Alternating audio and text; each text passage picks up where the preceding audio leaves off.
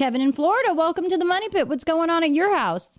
At the present time, I have a project that I need to do pretty soon. I have to replace the baseboard trim on all my floors due to a pipe burst that I had in my home that soaked everything. Well, it's a bad reason. It's a bad reason, but it's a good project. Right, but my problem with trim is this. So I've tried for years. I'm cutting my trim when I come to corners, inside corners, outside corners.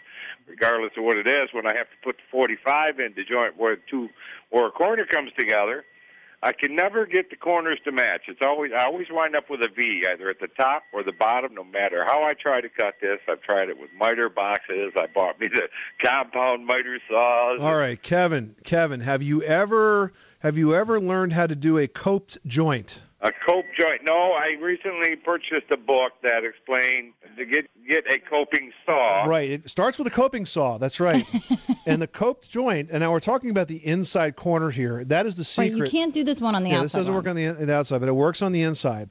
And let me give you the radio explanation, because you can't see what I'm talking about, I will explain to you how it works.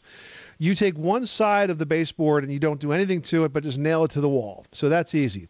The only thing you have to be careful when you put baseboard molding in is that underneath the drywall, where the drywall stops, there's usually a little bit of a gap. Just make sure the baseboard ends up fairly flat. It doesn't tilt in. If it tilts one way or the other, that's one way to have a gap.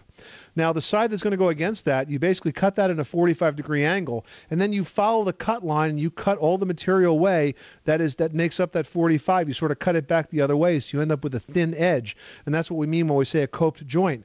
And then when you press that against the piece that's solid, it comes in nice and tight, and it never shows a gap, and that's the way you install molding. Okay, so one corner would remain flat without a 45. Shouldn't cut a 45 on both pieces. And the other one has a normal 45, except that you're going to take that coping saw and cut everything away that makes up that 45-degree angle, except for the very fine line between it and the surface. And once you cut that away, follow the curve of whatever molding you have at the top. If it has an OG design, whatever it has, when you press that up against the other piece, it's going to be nice and tight. And here's one more trick of the trade. If you have a piece that's, say, like 10 feet long, you want to make it like 10 feet and a half inch. Well, you want to make it a little bit long so that when you put the molding in, it ends up sort of bowing out in the middle a little bit. And as you press it against the wall, it expands and makes that joint even tighter, and it'll never, ever come out. All right. Thank you very much. Thanks so much for calling us at 888-MONEY-PIT.